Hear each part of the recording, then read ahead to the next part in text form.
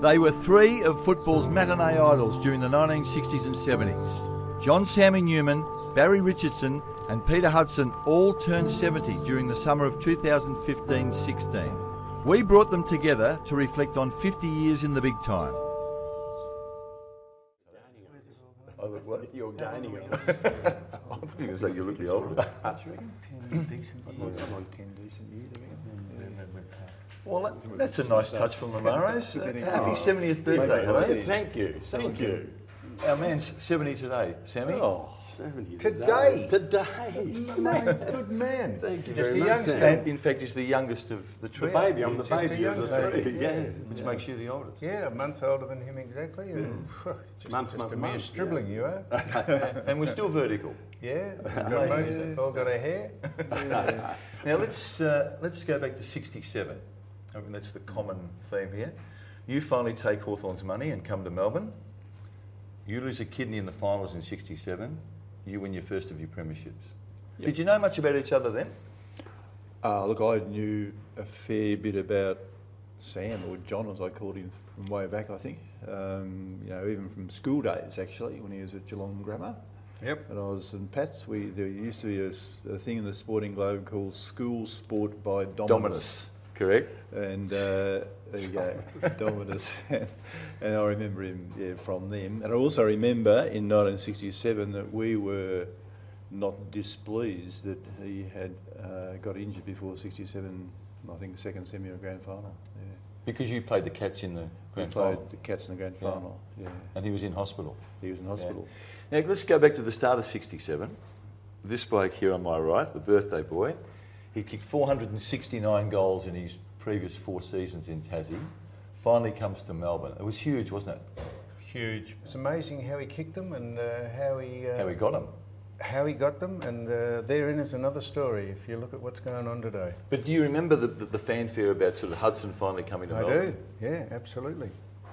Yep, it was huge, and one of the great things about the game then, as opposed to maybe today. I knew we'd get to that. No, I'm not about to knock the game today because the people who play it are stars. It's just the way it's played. It might be something to chat about. We'll get back to what's been lost from the game.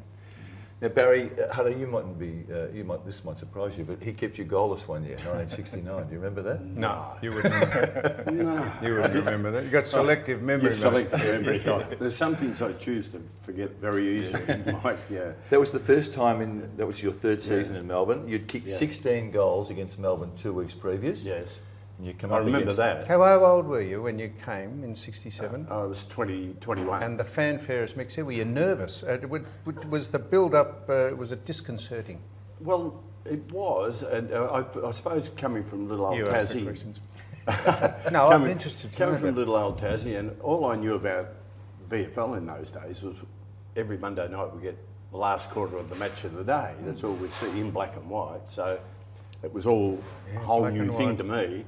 But I must say that when I got to Melbourne, and being a boy from the bush, as they say, I went past some news agencies and there was the thing out the front saying I'd arrived in Melbourne. The poster. So, the posters, yeah. So I thought, oh, gee, this is probably a bit different to what I thought it was. Hudder, do you remember what the Hawks parted with to get you across the Bass Strait? Yes, I do, but I can't disclose it because some of the players that played with me at that time might have been upset. Statute of limitations is surely up. What? Couple of? We were into decimal. No, we were into decimal currency then. 1966. Yeah, decimal currency. Yeah. No, I got a few dollars. What'd you get? Come on. That's Okay, well, I like this. I'll tell you what I'll do, Sam. What? I'll tell you what I got if you tell me what you get paid to go on the footy show. But nice comeback, hello. Mate, that's 50 years. That's 50 years ago. It's relevant or relative today. Yeah. Well, Ollie Farmer got £2,000 to come over in 63 or 63. And I think I was somewhere around about that. But mind you, the first house I bought in East Burwood was that much? $13,500. So I was happy. Yeah, I remember he played on Wes Loss. That's the first game. And he roughed you up, didn't he? Yeah, well, I don't know what happened, but my mouth guard finished up quite a distance away from me. So I think it was an accident. But Now, Bones, let's go to that game in 69. Richmond are playing Hawthorn. He's kicked 16 goals 2 weeks previous. Yep. What was your strategy?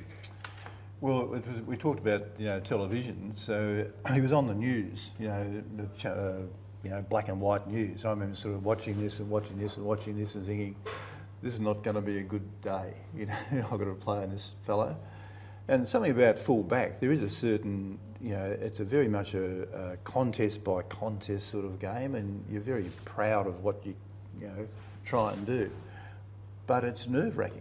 Playing full-back on good players is absolutely nerve-wracking. So for the 2 weeks, I'm sort of watching this news, and as he was so good at, and I learnt later that he enjoyed players doing all that stuff to him, because that meant he just sort of push off and run back into goal or whatever. So I kind of figured... couldn't do that today. Wasn't a good idea. So I prepared to let him have 5 or 6 or whatever it's going to be from leading or playing in front or whatever. But as Pete might remember, I just went and ran out in the ground, and just Tommy had a heart attack. Tommy Hafey, yeah? Yeah, because I stood about 20 metres behind him and just kind of stood there. And the Hawthorn guys naturally just kicking the ball over his head. Explain this to me. Now, he never left the goal square, right? Mm-hmm. That's known. He had 7 kicks that day. Mm-hmm. And he kicked 3 behinds. Where'd the other 4 go? I probably had a bounce. Because look, as I said to you, Mike, when people sort of say, and we laugh about it sometimes. We get in a room and someone invariably says, "Aren't you the bloke that kept Peter goalless?" And I usually always answer, "Yeah, but it wasn't that hard. He couldn't play. He had a fat bum, a bit slow." So really, it wasn't such a big feat. Before you jump in, what do you say? Would it be not lost on you or the viewer that he never left the goal square, nor did Tony Lockett, nor did Doug Wade, and they are the 3 preeminent goal kickers ever. Point being, don't get sucked up the ground. Well, if you are domiciled to play in a position and your main job is to kick goals, why would you be anywhere else but around about there? But you don't like the modern game, do you? Not at all. No. Anything about it you like? Not a lot, but having said that, this is by no means to speak ill of or downgrade the talent and expertise of the people who play it. It's just the way it's played. I'd venture to say this. People who had played the game, unless they have a vested interest in talking it up, in the last 20 years, the mid-90s or the turn of the century, the people who'd played it, there'd be very few people who think it's good. Well, here's 2 of them that played and have a vested interest. I bet you they don't. I bet you they don't think it's a great game today as it was in the past. Well, Huddo? I probably fly in the face of what Sam's talking about, because I love the game. I could watch it every day of the week.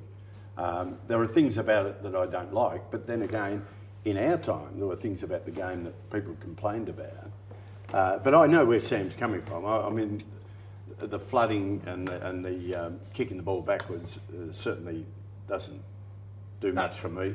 Or just to chip in a little bit as an old full back, right? If we go back to that time, I can tell you that if I was playing on a full forward and he stayed in the goal square, I hated it. But if you could manage him to get him out of kicking range, or get him out on the wing, or whatever you think. Yeah, one out. Thank God for that. No, because he wasn't going to kick a goal on you. So from a purely selfish point of view, I agree with you here. I still think that if I was, maybe it's Jack Riewoldt, right? So, and I'm playing on Jack Riewoldt, and Jack Riewoldt's running up to the centre or the wing or whatever as a full back, I'd be going, "You beauty, get him out of there." Whereas if he sits back in the goal That's square, right, one out, and he's got an advantage because you've got to second guess what he does. I'd defy any full back to go running up in the centre of the ground and try and get a kick if he's sitting back in the goal square. But I don't understand, the modern game or the tactics, and they're a lot different. There's no doubt about that.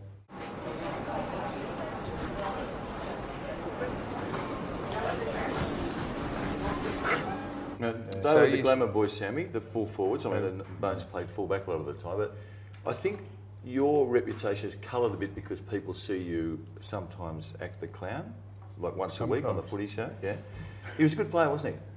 Oh yeah, very good player. Very good player. Oh, very, very good player. What a loaded question. Yeah. What do you True. think? What do you think he's going to say? I would have liked to when you say no, overrated. Yeah, that's right. I watched him quite a bit as a footy journalist, in the latter part of his career. He was a very good player. I've got a question for Sam. I'd like to know Sam's feelings about being involved in the era of Polly Farmer, because to me, the two best players I've ever seen in my life were Polly Farmer and Lee Matthews. And you were sort of so much part of Polly's era. What was it like being in that era? Well, he was almost as famous as you, and he came to Geelong. Bob Davis got him over from Perth in '62, and he took Geelong by the scruff of the neck and led them to a grand final in '63 and almost in '67, and then left, went back to Perth. And people ask who is the best player I've seen. I understand about Lee Matthews, and there would be 20 people that you could name just straight off the top of your head. But Farmer was the best. He had every part of it covered. Let me ask you, I know mental, where you the stand spiritual. with Polly, and I understand that, but you also are a big admirer of Simon Madden. Now, Simon Madden is the best ruckman that I've seen. And Simon Madden kicked 575 goals. You telling me Polly was a better player than Madden?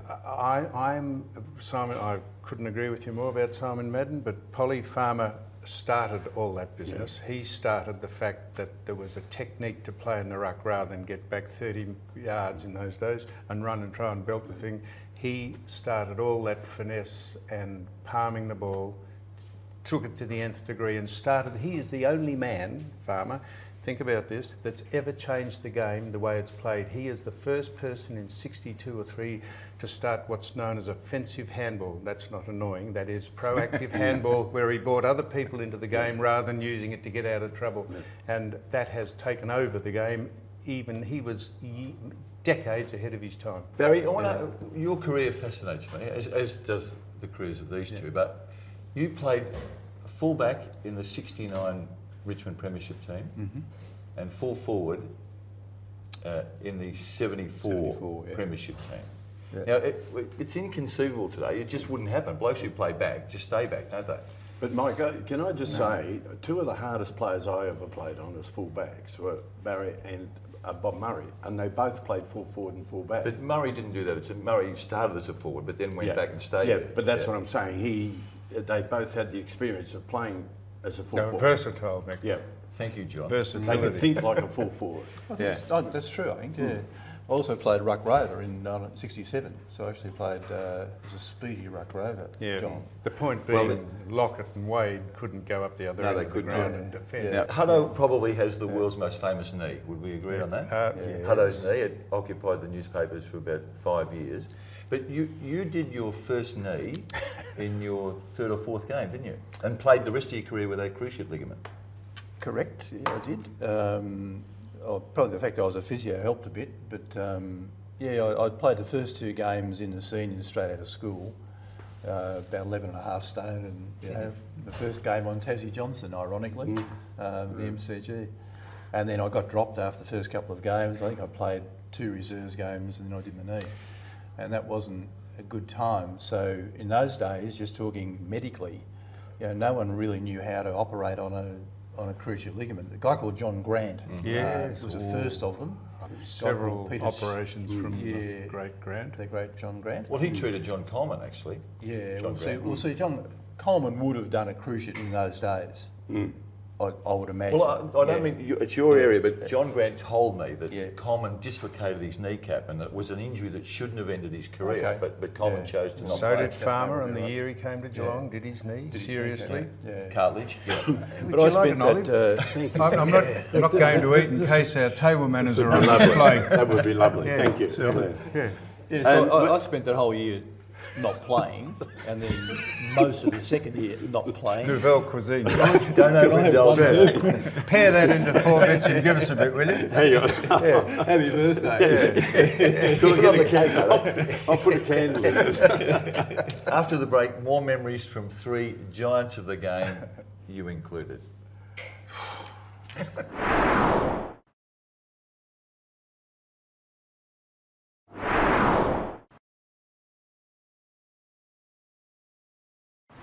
Sammy, at the end of 1975, I think you won the best and fairest at Geelong in 75. 75.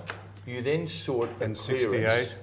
Yeah, I got that. You won too. And did so you? did he. Yeah. 68, best and fairest, weren't you? Yep. 68. So you seek a clearance to play with Richmond and Bones' team, Richmond. What yeah. happened? You're captain of Geelong and you won the best and fairest and you want to leave. Well, I got approached by Richmond to come and play. I'd moved my business up to Melbourne with Doug Wade, and I lived out at Donvale, and to get down to Geelong was was a 4-hour day, driving 2 hours down and 2 hours back every 4 or 5 times a week. So it seemed sensible to do that, but Geelong wouldn't let me go, and I think Richmond said that they would pay me to stand out of football. That's the only way you could transfer, is if you stayed out for a year. How much did Richmond offer you to do that? So don't press me, Peter. No. I would like to think I could give you an answer. I think it might have been $70,000 or $80,000. Then? I think so, because my last contractual period with Geelong was, for the last 3 years, I got $70,000, and they would have at least For matched. 3 years.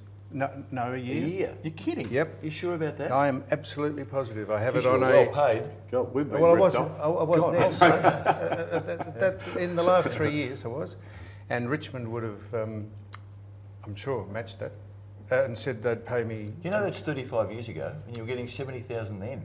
The last 3 years I played with Geelong. That's Anyhow, Sorry, mate. My 73. Sorry, Sam. My 73 contract that Alan Schwab handshake agreement, 1973. I missed the year. Was $5,000. 5,000. Yeah. Well, look, So I have said that. They got us. I'll wait. So you were 14 times better than Barry I Richardson. will wait for someone who at Geelong to say that that's not right. No one old enough. I think I have documents that state this. Okay. Mind Now, anyway, you- I want to take you the part where you decided you wanted to go to Richmond. Is it true that Sir Maurice Nathan, the then president of the Victorian Football League, Yeah. called you to his office and told you about the possible ramifications of that move?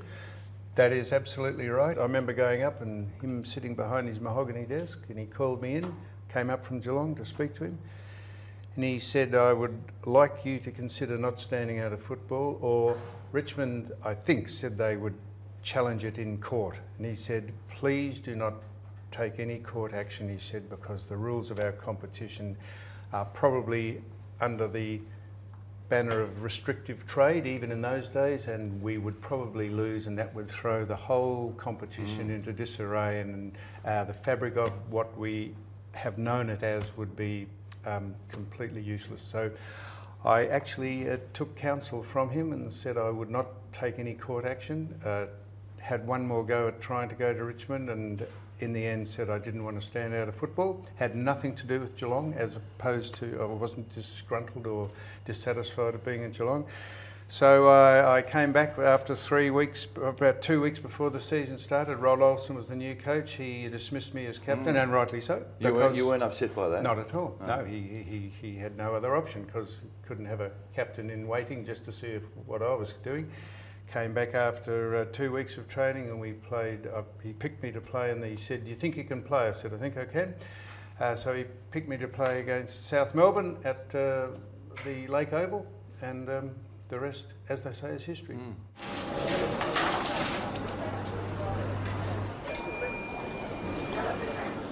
Tell us about that time you were in Mida with, was it Neil Barr? Oh, no, it actually was Gareth Andrews. Yeah, this was quite funny, actually, because it'd be 25 years They'd ago. ask me the judge of that. Get on with it. Unfortunately, I can't swear, so anyway. No, I could fill that Okay, in for picture you. this. We've been fishing up the Mida River. So 11 o'clock in the morning, we've gone to the Mida pub, as you do. And we're sitting there with a couple of pots. There's a very large chap down the far end, about the same size as Sam here, big fella. And he kept sort of staring down the bar, kind of staring down the bar. And then after all, and he finally kind of wandered down. And he was a formidable looking chap.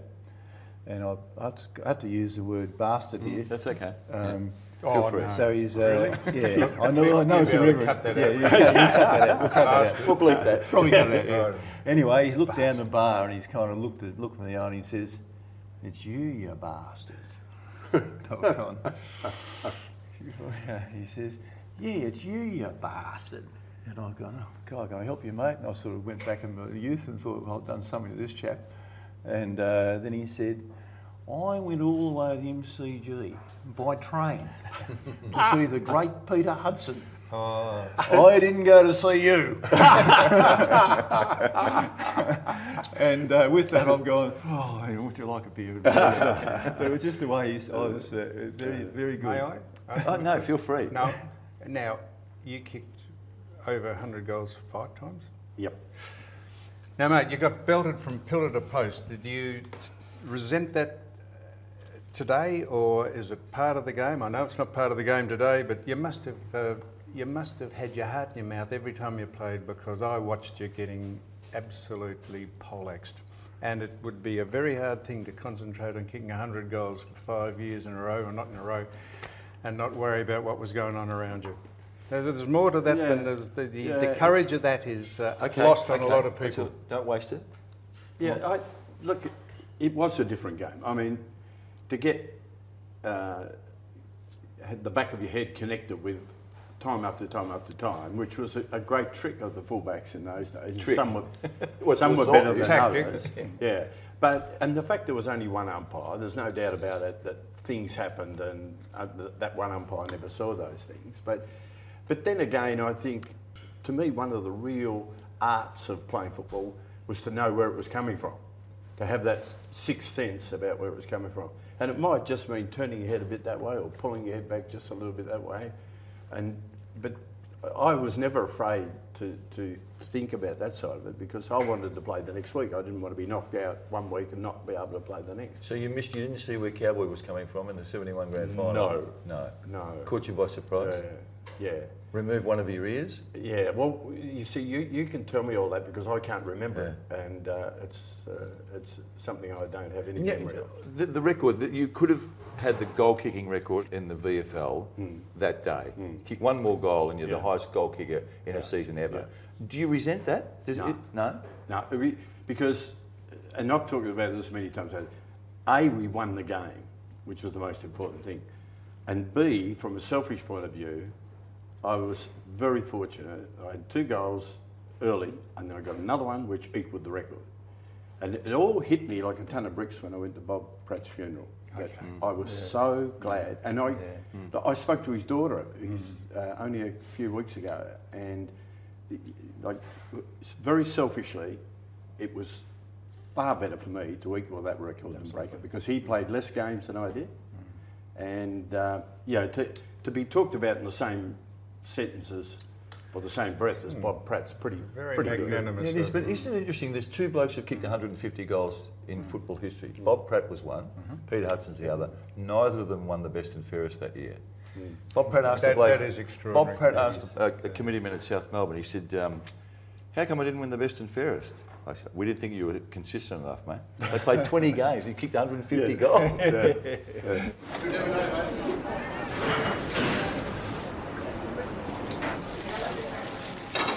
Golf, boys, we're all keen on it.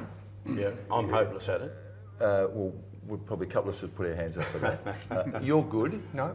And you're good. No. Average. But anyway, now let's go back to a game at, was it Yarra Bend, where you 3 played about 50 years ago? Yeah. More than 50 years ago. Who had a hole in one? You?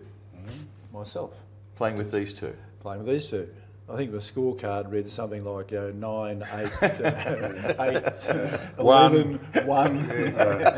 But that's there. It was a Dunlop 65. That's right, the small ball. Yeah, Dunlop 65, That's right, small ball.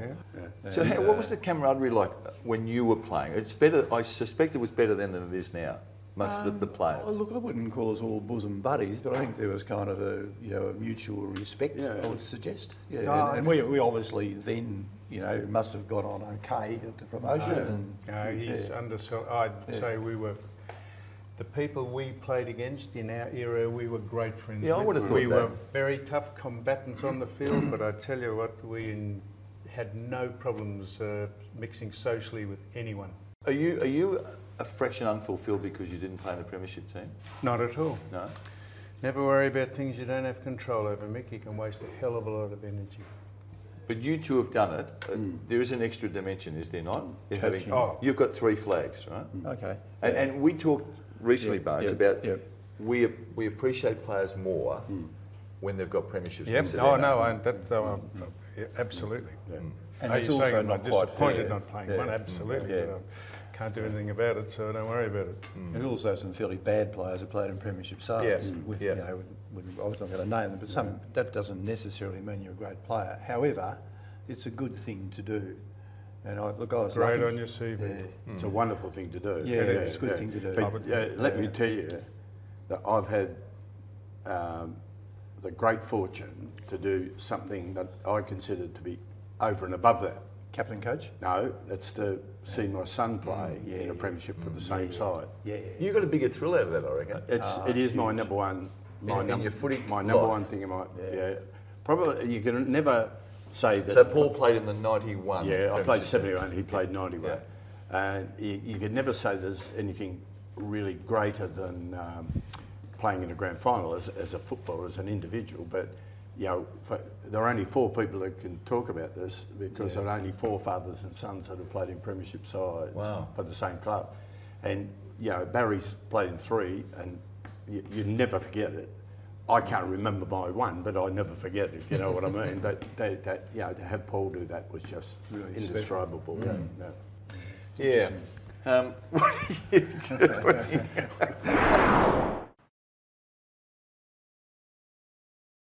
Right, boys, you've all been coached by immortal names in this game. Huddo, you and John Kennedy, Barry, Tommy Hafey, and you and Bobby Davis, Sam. 2-part question to you. Tell us a bit about John Kennedy, and also, is it true that the day Richardson kept you goalless, Kennedy dragged you? Well, as far as I can remember, that was the day, yeah. So, John Kennedy in a sentence. Unbelievable man. I mean, he had so many things about him that it's hard to describe it, but everybody was in awe of him. And I've never struck anyone in my life that can command respect like he did. Were you scared of him? It's a good question because in a funny sort of way, I suppose, you were scared of the fact that you didn't want to do anything wrong. Yeah. And I know I've driven home. I've had days, and I've driven home after having a good day. Like, let's say, to pick a number, let's say you've kicked 10 or 12 goals, had a real day It's a reasonable day, isn't it? One of those? You'd be in the car driving home thinking, oh, hell, God, I'm in for it this week.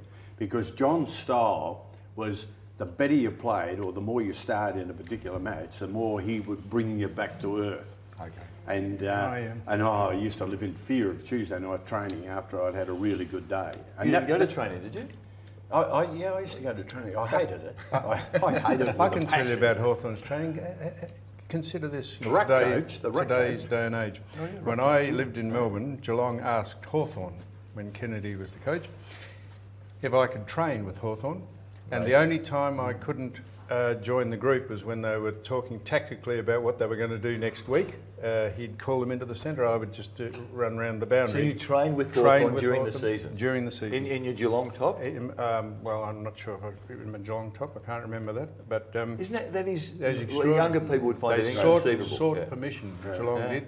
And so you did it for the entire season? I did it for, I can't recall that, but I remember going down there several times and training with them. Bones, tell us about Tommy Hafey. He's known as a fitness maniac. The Richmond players revered him, as did the Collingwood players for much of the time. What are your memories of Tommy? Memories of Tommy, bluntly, not a great tactician. Probably not unlike John Kennedy in that way. You know, grab the ball, kick it as long as you can, start a brawl, kick it as long as you can, start another brawl, right?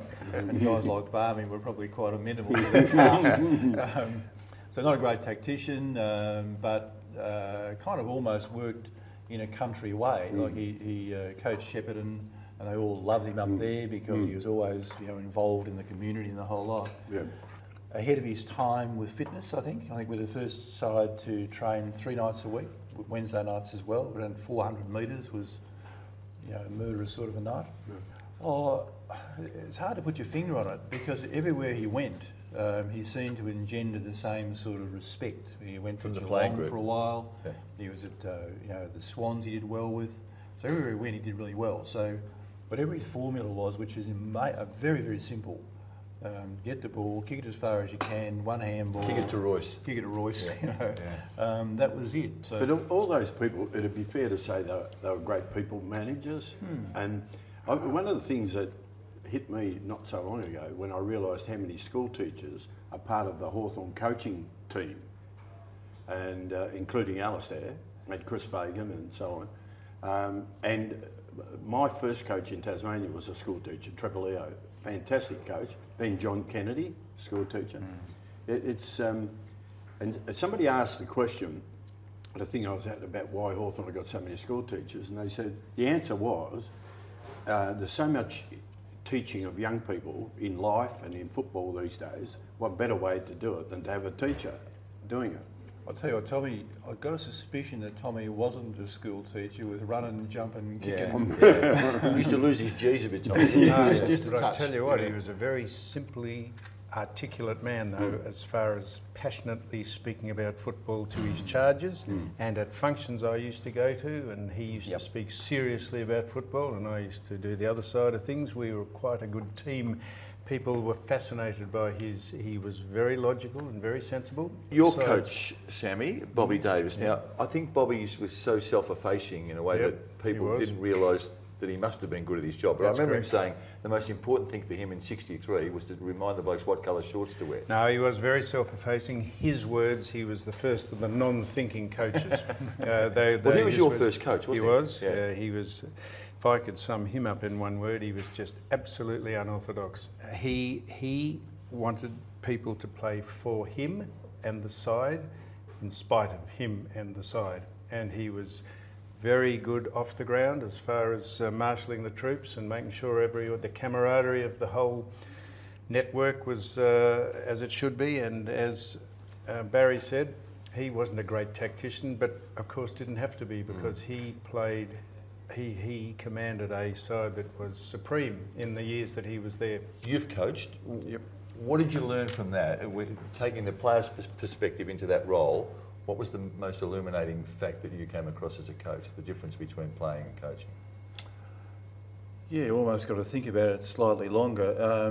But it's, coaching is, you've coached, you haven't. You've got to get people to play for you, not in Yeah. spite of you.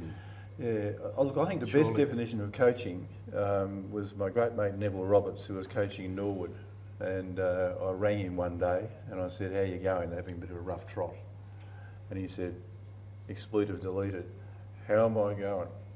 He said, "I've got all these variables running around a big oval controlling my deleted Destiny. life." Yep, that's it. And I reckon it was the best definition of coaching, because when you're coaching, you coach all week to say, we're going to do this, and this.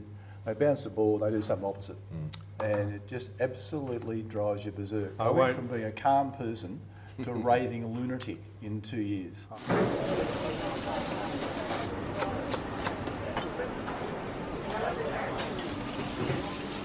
Boys, you're all 70. I'm a long way away from it at the moment, but we'll get there hopefully. What's been When are on- you 70? Tomorrow. Tomorrow. 2017. Oh, yeah. Yeah. What's been the highlight? Is there a highlight, a standout point in your life? 70 years, long time to reflect on. What are you most proud of? Oh, wow. Well, Football-wise? Well, just Well, in my case, I can say that since 1961 at Hawthorn, I wasn't a Hawthorn supporter in 1961. It wasn't until I went there in 67. But in football terms, what Hawthorn has done since 1961, and to be a part of 12/13ths of that, is just incredible. I mean, a lot of people will look back and realise what a fantastic era it's been for the Hawthorn Football Club. And from purely football, that takes some beating. Because you're still the number one ticket holder. of Yeah, Hawthorn. which I treat as an absolute honour. I really appreciate that. But to have a reason to be there and see so much of what I see close up, I just can't believe what it's been like. What did the premierships mean to you when you didn't enjoy premiership success personally, No. but you've seen them since? Absolutely. Have a great. Is it important to you? What that man there, birthday boy, says is absolutely spot on. My whole, anything I've achieved, whatever that be in life, has been due to the fact I played football for Geelong. I loved that club, despite what people have said. I've criticised it in the past and probably will criticise it in the future. I'm a Team of the Century member. I'm a Hall of Famer at Geelong. And my whole life and what I've achieved is due to the fact that I've played for that great club, and I love it. Do you mean that, do you?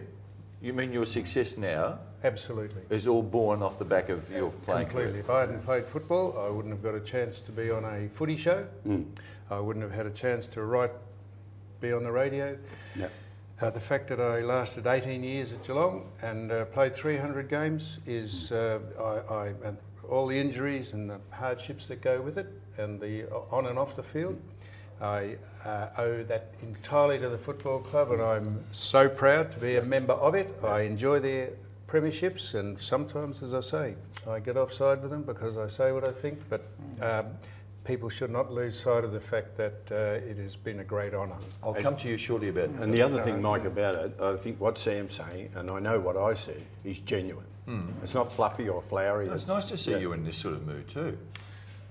Before you don't answer that, I want to ask you about the one regret at Geelong in your playing career, as distinguished as it was, you started your 300th game on the bench. I did. Does that still irk you? Well, to a certain extent, and I've spoken about this, Bill Goggin was the coach. I respect and admire Bill Goggin. I'm not sure that I respected or admired him for that decision on that day, but that's, as we say, I'd hate to use this tired old cliche, but the club is bigger than the individual. I did start on the bench. I then came onto the ground after, I think, 10 minutes and played on Renee Kink at centre-half forward. He was at centre-half back. We won the game. So my 300th game at least had a memory of us winning the game. I went on and played 3 more games after that, and was the last game I played was on Mick Malthouse, who knocked me down and got reported for knocking me down in 1980 at Waverley, and we got beaten in that game, and I got dropped for the next game, and that was the last game I played. Barry, you finished your career in a premiership team, 1974, kicked 5 goals, and in fact I think your last kick in league football was a goal. Correct, it was. Yeah. And you were gone at 28. Yeah. I mean, you've got a career that you're certainly entitled to be very proud of. But are there any regrets that your leagues didn't allow you to play longer? Or I can sound highly egotistical here because I went to Richmond as a high leaping forward. I was a high jumper at school, whatever. And when I did my knee, this is the regret, right?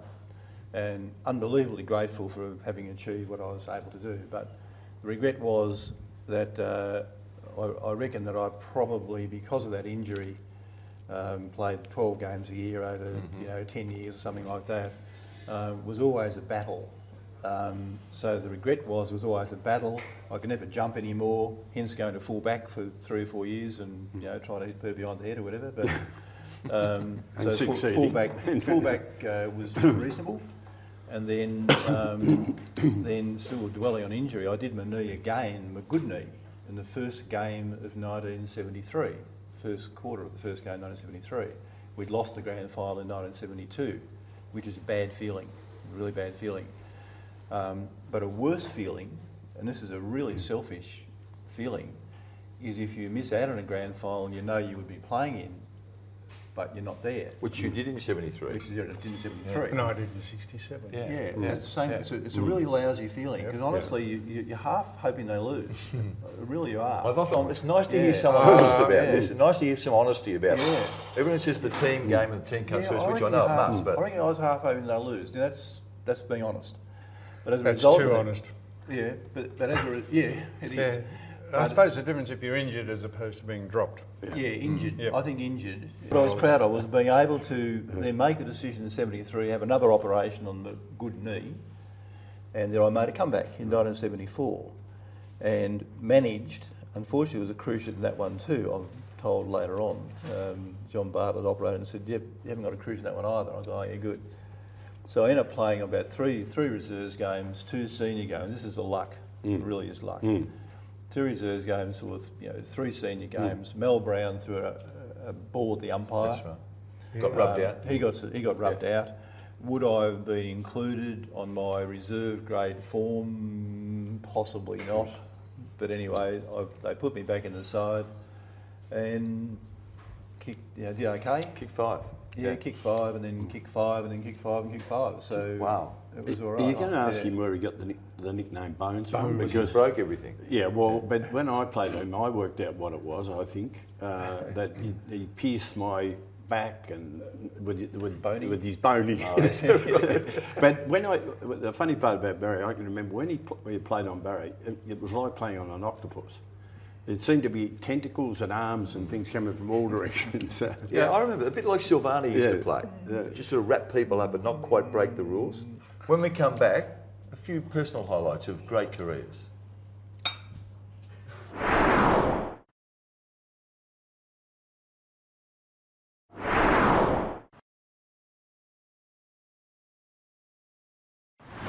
Did you think you were a good player?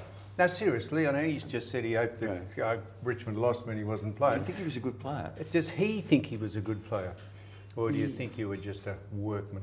Be honest, Harry. Yeah, no, I had to talk at a thing this week, and I just look at it this way, and hindsight's a wonderful thing, but yeah, I kicked 57 in the first year and I thought I could do better than that, and I did each year. And then I sat back and I thought, well, not too many people have kicked the goal average that I've kicked, and in fact no one has. No one has, yeah. And 150's only ever been done once. Now, I'm too old and too ugly to worry about bragging about those things, but they're the facts. And I'm happy with that. I feel like I've been able to get a very good career. In the end, did you actually do it? Did you become preoccupied with you kicking goals in the end and think, gee, Good I'm question, Sammy. preoccupied with you massaging your record and your achievements? No. It never ever? No. And let me say about John Kennedy, that would never happen. He would never let it happen. He would never allow it. And But he's not inside your body. no, but yeah, I honestly, I wanted to win a premiership at Hawthorn. I went there 67, we won one 71, and I always think, if you were a racehorse trainer and you trained your horse to do that in that sort of time, then you'd say you've been successful. And I had the opportunity to go to most of the clubs in those days, as Polly would have, as anybody, Barry Cable, anybody would. And I chose Hawthorn, and we went from 67 to winning a premiership in 71, and that's good enough for me. And you like the game today? Yeah, I do. I love it, Sam. Yeah, I do. I love watching. I'm in awe of the skills. I'm in awe of the fitness. Yeah. But I do have those problems with kicking the ball backwards and flooding. But when I first You don't started, really like the game today. But you don't know the game No, I today, do. you don't watch it. I do. You say to me you don't watch the game. Correct. How can you have an objective view about what the game is? Because you watch bits of it to get the score, and you watch bits of it on the news, and you watch bits of it. And the fact I don't watch it is because it doesn't make me enamoured with what it should be.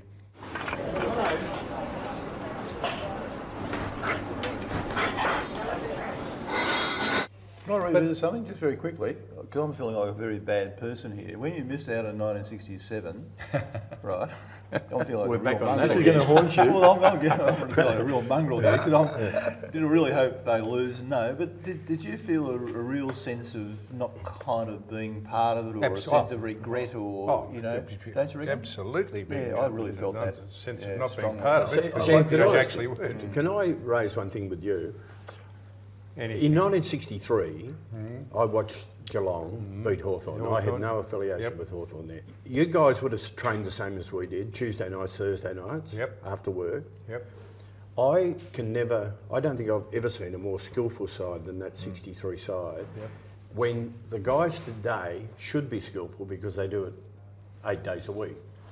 But in those few hours in the week, that side was so, and I still can see Sharrock, Wooler, Polinelli, There was talent all over the ground with the toughest of backlines, like John Devine Devine and Rosenau. Yep. Like that side was Paul Vine. very, very special. Yep. Did you feel that when you were playing there, that was a pretty special side? We did. We were in the finals every year of the decade of the 60s through to the 70s. And this is vaguely where I'm coming from. Has it evolved that much that game that you remember in 63 is so abhorrent today that no one actually even goes anywhere near that sort of football? We play contrived, circuitous football which goes round and round and never get it down to the people who... What's circuitous? Round in Goes circles. round in circles. Oh, sorry, okay. Circuitry. It goes down to people like you, as he just said some time ago. The great fear he had when he played on a full forward is that he might be left one out with him down in the square, and he thinks, my God, I've got to wait for you to make a move and then I've got to react. And why that doesn't happen more frequently today... Because they won't allow one to play on one side. But The opposition why- coach will send another bloke back. But it's not logical to play that way. Yeah. This is my point. But Sam, I'll bet you one thing. You put Tony Lockett in any side, in any era, and they'll go to him. The team will go to him. No matter what the style of play is, he would command the ball so much, and he was such a great player. But I don't see any Tony Lockett playing today. But Tony Lockett, unlike, say, when we talked to Matthew Richardson, right, who was, a very, very fine player. Yes. But Matthew Richardson commanded the ball. But they didn't But kick didn't it to stay him. on the well, they did, but they kicked it to him because he ran out in the wing somewhere and still command the ball. Because now, that Tony takes Lockett would so never, long to get would it never down do to that. him. No. This is for another time. Yeah, all right. I mean, you blokes will be tired. We've had a long time here. Yeah, I've got to have a nap shortly. Hey, it's been great travelling through the 50 years The that annals. we've all had in footy. Really enjoyed catching up. Nice to talk to you about. Well, I'm going to walk home about that far off the ground now that this load is off my shoulder. Yeah, I'm glad you cleared It's that. got out there. For a starter, is that not cardboard? Cut the cake. Yeah, cut Give the us a cake, bit. Peter. What? Yeah, with the olive knife. You're going to blow candles out or something? What about the candles? I think they thought the candles might set us all alight. There you are. Good job, mate. Well, I've really enjoyed it. Great travelling down memory And lane. Mick, you're a star at doing this, and congratulations to you for actually speaking to people in the game and bringing the human side to AFL football, and I mean that sincerely. Thank you, John. Shut up. well done. Oh, reiterate your Or comments? just iterate. I might go home this far. Oh, yeah. Thanks, boys. Got you, Michael. This has been a Fox Footy production, part of the Fox Sports Network.